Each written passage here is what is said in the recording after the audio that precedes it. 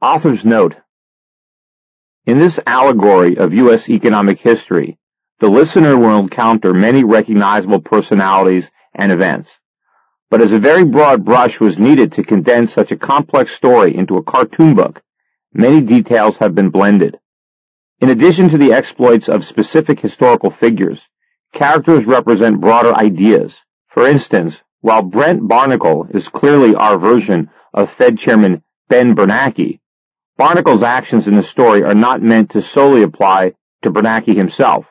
Rather, he is a representative of all highly inflationary economists.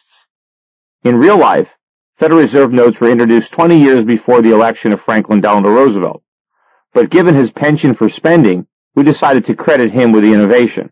And although Chris Dodd was but a child when Fannie Mae was actually created, his support for the agency in later years gives him originator status in our story.